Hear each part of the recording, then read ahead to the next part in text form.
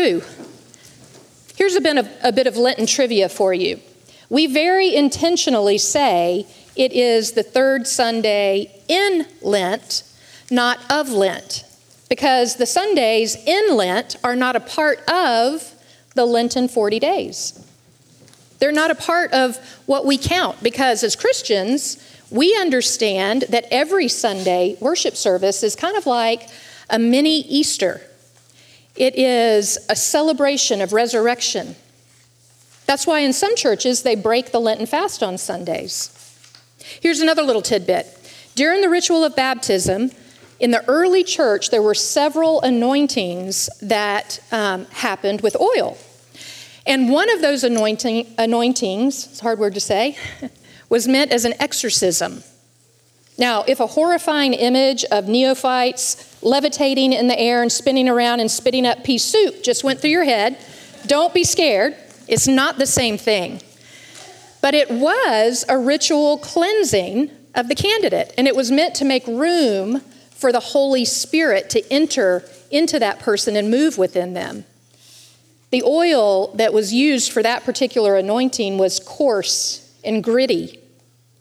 Today, a pinch of consecrated salt is sometimes placed on the lips of the person to be baptized as a sign of exorcism. So each Sunday, oops, I'm bumping into stuff. So each Sunday of our Lenten sermon series, Let Justice Roll, we have been exploring our baptismal vows, and we've been clenching our fists each week as we ask ourselves the question, what is it that we hold onto so tightly that it gets in the way of our living into our baptisms, which call us, as we're learning by reviewing these vows, to be agents of salvation, to work with God to usher in God's new and just kingdom. Well, this gritty anointing, or the use of salt during baptism, asks that same question, but just a little bit differently. It asks, with what are we possessed that gets in the way of the Spirit's movement within us? What is it that so possesses us that it interferes with our work to transform the world? So far on our Lenten journey, as we've ambled through our baptismal vows, we've remembered, first of all, that each of us is claimed by God as a beloved child.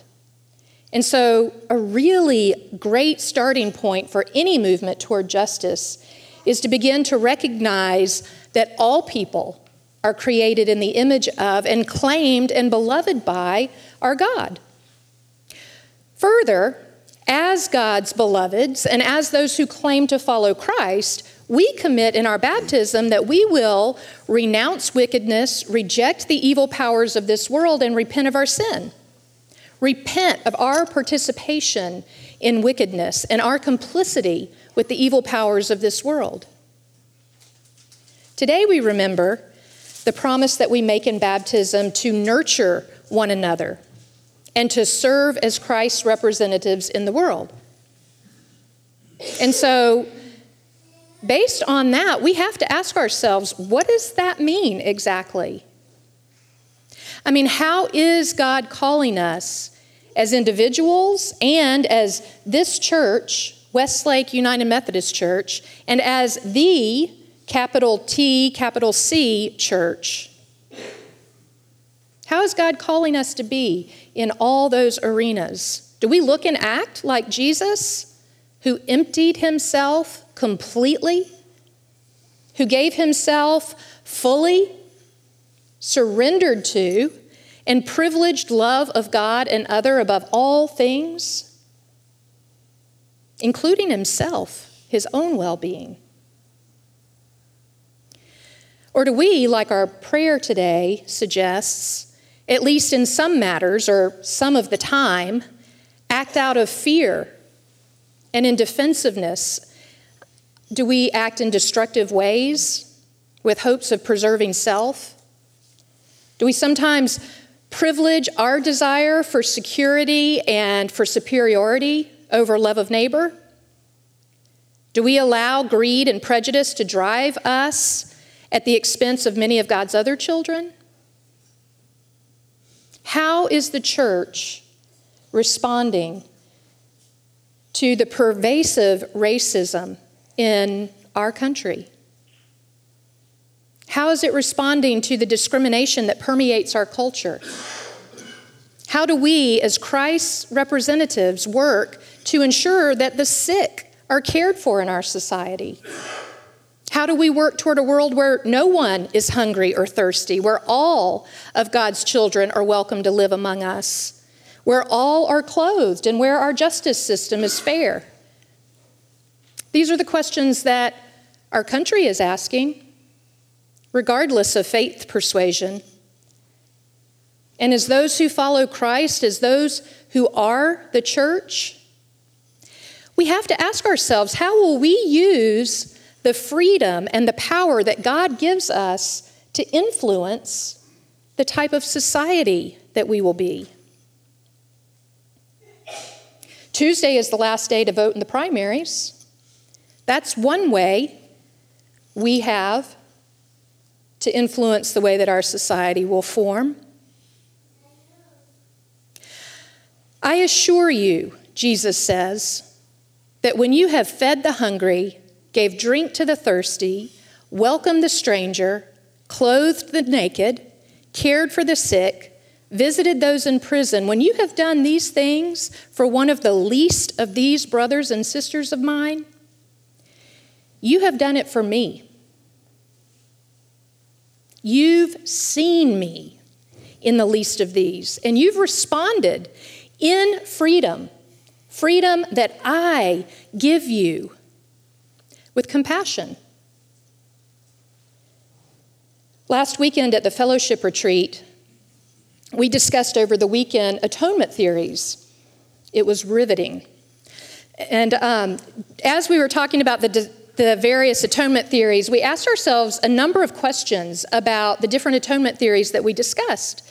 One of them was, in this particular atonement theory, what is it that Christ frees us from? What are we saved from according to this atonement theory? Are we saved from sin? Are we saved from the evil powers of this world? Are we saved from a lack of awareness of God's love for us? And then the other question that we asked ourselves, the question that I almost think is more important, is what is it that we're saved for? Christ saves us for a purpose, for a reason, so that we can participate as agents of salvation in God's work to redeem this world. Whether or not we see Jesus in the hungry, the thirsty, the naked, the sick, the imprisoned, the immigrant, and respond as Christ would, whether or not we love them and privilege their well-being above our own, this is what we are judged by. It's what we're called to do, according to the parable that Morris read for us just a little bit ago. It's not easy. I mean, it's hard to lose our grip on our desire for security and safety and personal health and wealth. It's hard to let go of some of the ways in which we are privileged. It's hard to exercise ourselves of greed and fear for the sake of the realization of God's kingdom. My daughter Michaela said to me recently, she said, just out of the blue, "You know, Mom, it's really weird to think that I was born me. What are the odds of that?" I knew exactly what she was talking about. I mean, I've wondered the very same thing. It is bizarre sometimes to wrap my head around the fact that for some strange reason, I was born female during this time in history when women have more rights and freedom, at least in our culture, than ever before, that I was born white in a world that seems to privilege white, that I was born in the wealthiest country in the world, a democratic and free nation, to a family that wasn't rich. I mean, we ate a lot of Spam when I was younger, but I never went hungry. I was never thirsty. I was never naked, except when I was a defiant toddler. And I have always been able to go to the doctor or the dentist when I needed to. I have never been arrested because of perceptions about who I am based on how I look. I have never been imprisoned. I've never been a stranger in a strange land. I have never had to immigrate to another country to seek safety or opportunity. I mean, what are the odds that I would win such a genetic, historical, geographical lottery? And why? It baffles me when I really think about it. I don't know the answer. But what I do know is that Jesus calls me to be generous with all of the gifts that I've been given. And I do recognize all of these things as gifts. I mean, I certainly didn't earn any of these circumstances or traits. None of them. They were freely given to me for some bizarre reason. And I'm called by Christ to be generous with the gifts that I've been given. Still, it's so hard to let go of them sometimes. I mean, I love that me and my family can go to the doctor whenever we want to. I have 2 of them at home sick right now, and we've got Teladoc, and it's really, really helpful. And I wonder what might happen to our health care, my family's health care, if we try to provide it for everybody. I love that me and my family get to eat. Way too much sometimes. Really good food every single day. And oftentimes, much too often, food that I don't even have to cook. We get to go out to restaurants. I mean, if I was truly generous, if we really worked to feed everyone who is hungry, what would the personal cost be for me and my family? What would we have to give up?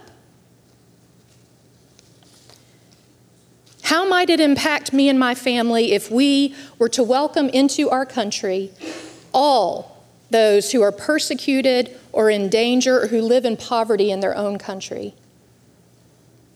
What would it cost us?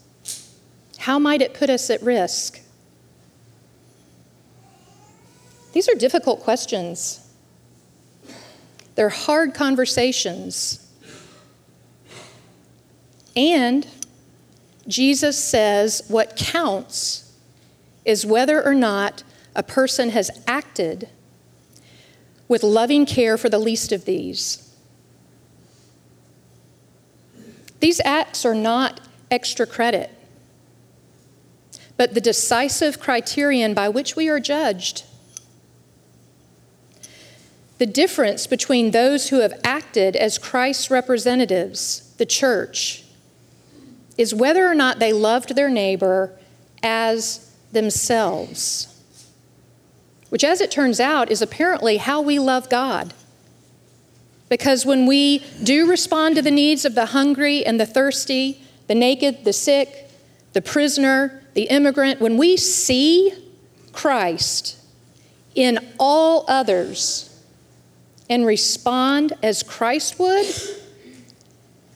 then we are Christ's representatives. We are being the church.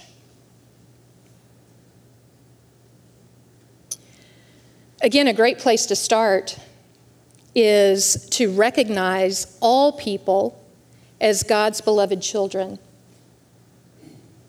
And an excellent place to start is by seeing Christ in everyone we meet. I want us to practice that. Turn to someone near you and say, I see the Christ in you. And then I want you to turn to somebody else near you and say, I see the Christ in you. Go ahead. Diana. Oh no, they're going to sing something first.